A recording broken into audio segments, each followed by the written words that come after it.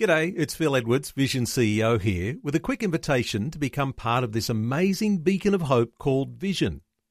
Together we can put our love into action to help people of all kinds build or rebuild their lives on the truth of God. Please consider the part you can play during our upcoming Visionathon appeal, remembering that it's your support that makes Vision possible, including this podcast. Life, culture and current events from a biblical perspective. 2020 on Vision. Hey, supermarkets, they're only just returning to normal trade now after panic buying at the start of the COVID-19 crisis.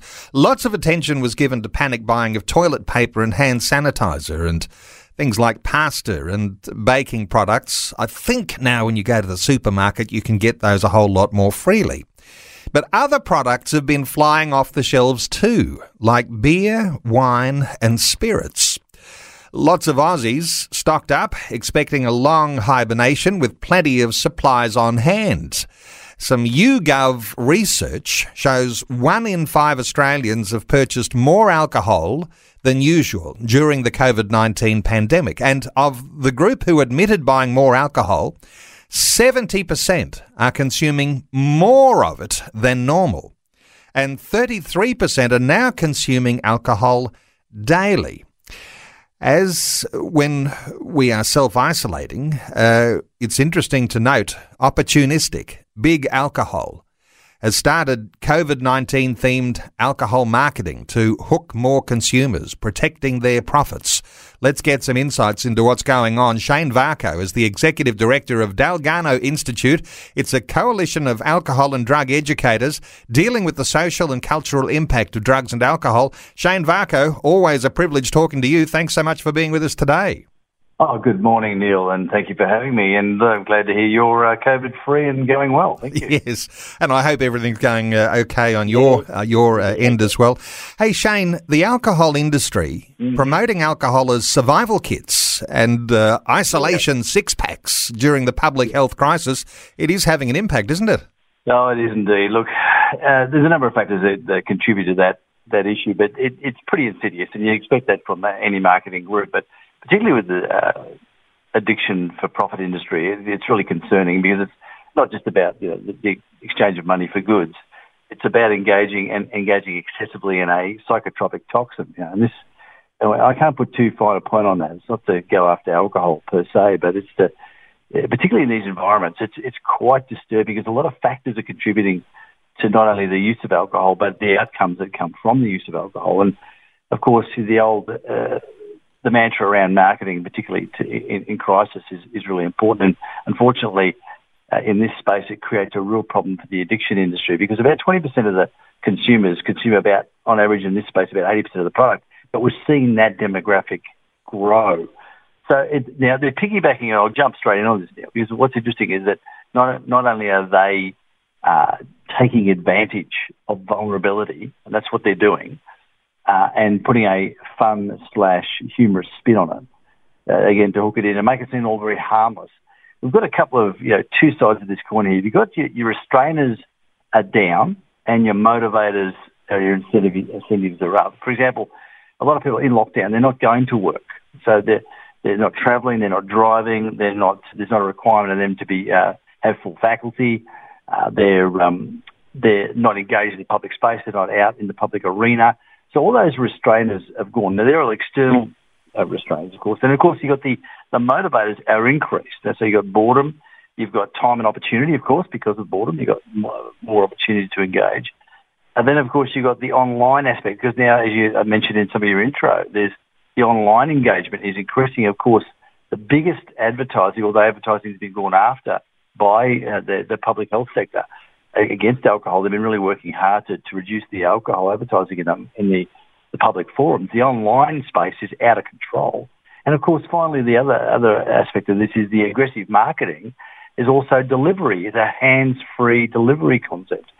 So you've got this ability to deliver the product to the door, so-called, no touch, no deal, that kind of arrangement. But sadly, the lack of scrutiny in that space is also increasing the consumer base. So you're not getting proper identification of those receiving the goods delivered. So again, this whole this whole swathe of things are adding to quite a concerning increase. And of course, the biggest outcome, I'll leave with this, the biggest outcome of this, of course, is a growing domestic and familial violence, Neil, and that's a really concerning issue. Well, when we talk about alcohol promoting serious health hazards, the ongoing effect of that, as you say, the domestic violence aspects, and we'll have some more to talk about this week when it comes to that. But there's another inconvenient truth in here, and I'll get your thoughts here, Shane, an inconvenient truth that alcohol actually weakens the immune system and can make people more susceptible to even COVID-19. Now, I don't know whether that's a strong argument, but I think that there is certainly some research truth in that, isn't there? Oh, indeed. I think one of the realities of any substance use, directly to the lungs with tobacco or alcohol, or other illicit drugs, would do indeed weaken the immune system. One of the interesting things is there's been an aggressive push by the World Health Organization against some of the rumours, myths going around that alcohol was high levels of alcohol were kind of a pushback against the virus itself, which of course is a complete fallacy. In fact, it does exactly what you've intimated, the opposite. So you've got this not only a higher consumption, but you've got an increased vulnerability to and susceptibility to infection rates. And of course, exposure is a key issue there as well. But susceptibility is something all of us, and I think one thing would be good for us to talk about is reducing our susceptibility to harm, particularly in this season of a pandemic. I think that's a really important issue that has to be put forward as a priority. Well, the idea of using alcohol to cope with the situation, that's, I think, one way that people think, well, I have a few drinks so I can cope with the difficulties that I'm having. So if there's problems at home, or if I've lost my job, or if I've lost my working hours, if my business is on the rocks, then I'm going to use alcohol to cope with the situation. That's another big issue at hand here that actually creates more problems. Oh, indeed. And I think that goes without saying. And unfortunately, it's not just about, as I said before, when one goes out, there's a lot of restrainers around. When going out, you go out for dinner, you might have a glass of meal or two with your meal. Then you've got to drive home, you're in a public place. So there's a lot of restrainers, but as I said before, when those restrainers are removed, and then on top of that, as you've just indicated, you've got anxiety, stress, depression. Unfortunately, the idea that alcohol is a poor man's antidepressant is one of the greatest disservices, I should say, that's been sold to a culture. That because self-medication and for managing stress is always dangerous, and particularly in these times, because unfortunately there is no external engagement. And this is why I think it's really important for us to be really looking and helping people and helping one another as neighbours and as colleagues and workmates or whatever. We're actually working hard to reduce our susceptibility at these times to making choices, particularly around substances, that are only going to take away from our agency, take away from our capacity, and sadly, most sadly of all, Neil, take away from our humanity, our ability to actually care for ourselves and for those closest to us. And when an industry comes in on the back of a crisis like this without considering that at all and having countering messages that say, look, we need to be very, very careful with our use of alcohol at this time, rather than going with this survival kit mentality, where in other words, this is going to help you get through it, where in fact it's only escalating again, as I said before, susceptibility to a number of factors, not just physical health, but mental health and wellbeing issues, which is really concerning. Shane, we're talking primarily about alcohol in this short opportunity that we're having to unpack here. But if I can ask you, are you aware of an increased uptake of other drugs during this time as well? Any thoughts on what's happening with other drugs? Well, it's fascinating. The pursuit of illicit drugs is not abated, but accessibility has reduced. And that's the interesting thing about this, because the drugs are illegal, and this is another great reason why you should never legalise currently illicit substances, is the right to access them is not there in public space. So you have to access them illegally. Now, what's happened with the COVID-19 lockdown, across the world, we're seeing reports coming out, and we're following those reports and have written on this a little recently, is that the drug dealers and clients, for want of a better word, substance abusers, those with substance use disorders, are trying to get hold of their drugs and they just can't get it. But what was really concerning, and they were held to account for this, was one of our major public health groups, which is backed by the government, posted, which was pulled down on the federal government health website, that they were encouraging illicit drug users to get to their dealers as soon as they can and stock up for the COVID lockdown, which is just outrageous. Now it's picked up by mainstream media and it went after that, and that post was removed. And then there was this long, it was almost laughable sort of description of why that was the case. They're trying to make it sound like it was a great harm reduction enterprise. Whereas what we're seeing is an incredible opportunity right now, as we've seen with a lot of people, is an opportunity to actually exit drug use or reduce your substance use intake. And this is a great opportunity to do that. And we should be exercising, and so healthcare practitioners and best practice healthcare practitioners should be actually promoting potential to exit drug use. Now, we know there's difficulties in certain settings, particularly those caught in the tyranny of high-level addiction. But we also know that this is an incredible opportunity to exit this. And it's really sad to see that even in this place, the government platform has been hijacked by pro-drug advocates to actually promote more drug use, where in fact we're seeing a reduction in that and people are trying to work through that. And that's another reason sometimes why alcohol is also increased use. It happens because people cannot get their illicit drugs, so they turn to alcohol, greater consumption thereof. So again, we've got to be intentional and about how we address the issues, not just saying don't do this, it's saying, hey, there's a better way forward. Let's discover that and help each other find that way forward.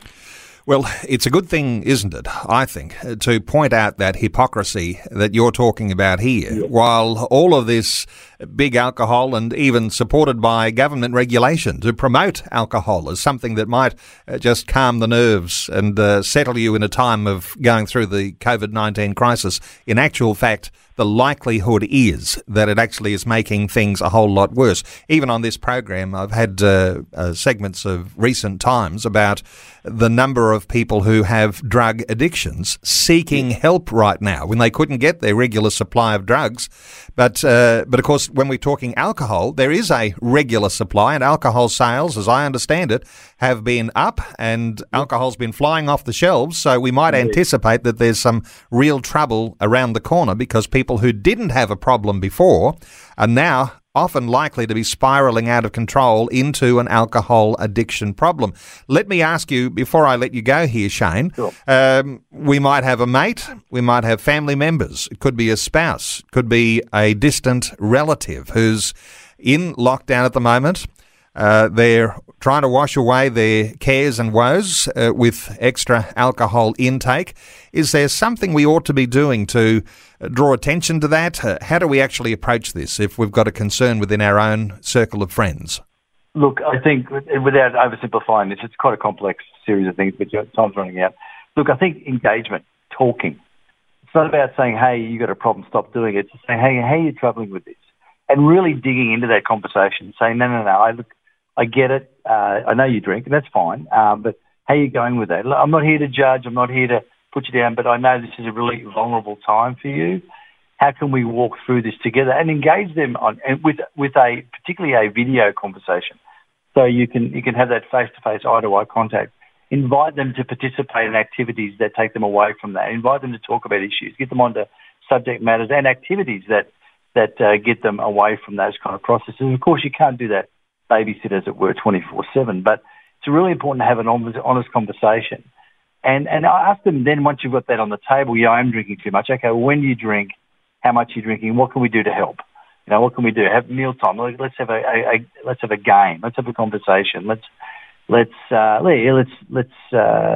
get a group chat happening. So it just distracts and helps people get through that, and to talk about some of the issues.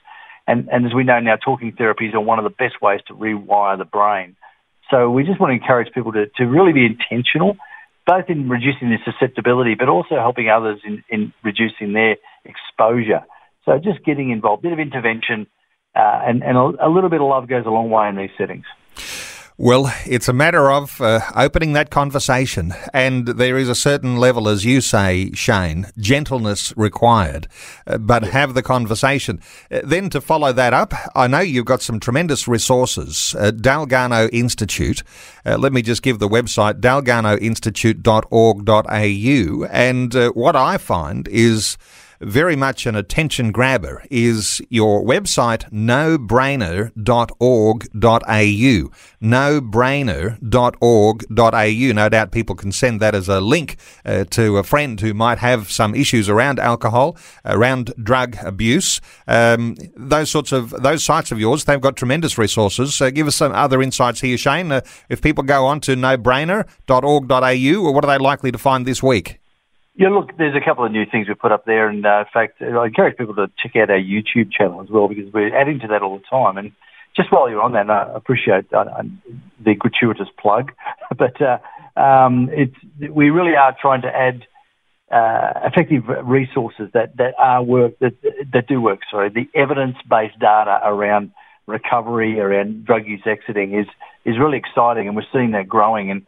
And despite the aggressive push to liberalise drugs more and more, the recovery alumni, those who have exited drug use, are standing up more and saying, there is a better way forward here. And opening up drug markets more is not the answer. It's only going to create more chaos. And we want to help people actually exit drug use. And finding those forums, online forums, are really helpful. And there's apps as well that are available, not our apps, but apps that we refer to that are really good. And we're also just about to launch into a new parenting/teacher learning and teaching exercise video YouTube lessons that we're hoping to launch in the next month. So that's something for parents, teachers, coaches, mentors, whoever that are working with young people to help them work through the issues of building resiliency in the young people. So that's another thing we're sitting in motion at the moment. So tremendous resources at dalgarnoinstitute.org.au and nobrainer.org.au. Shane Varco is Executive Director at Dalgarno Institute. It's a coalition of alcohol and drug educators dealing with the social and cultural impact of drugs and alcohol. Shane, always appreciate your insights. Thanks so much for giving us those today on 2020. Oh, indeed, my pleasure. And thank you again for your hospitality. Thanks for taking time to listen to this audio on demand from Vision Christian Media. To find out more about us, go to vision.org.au.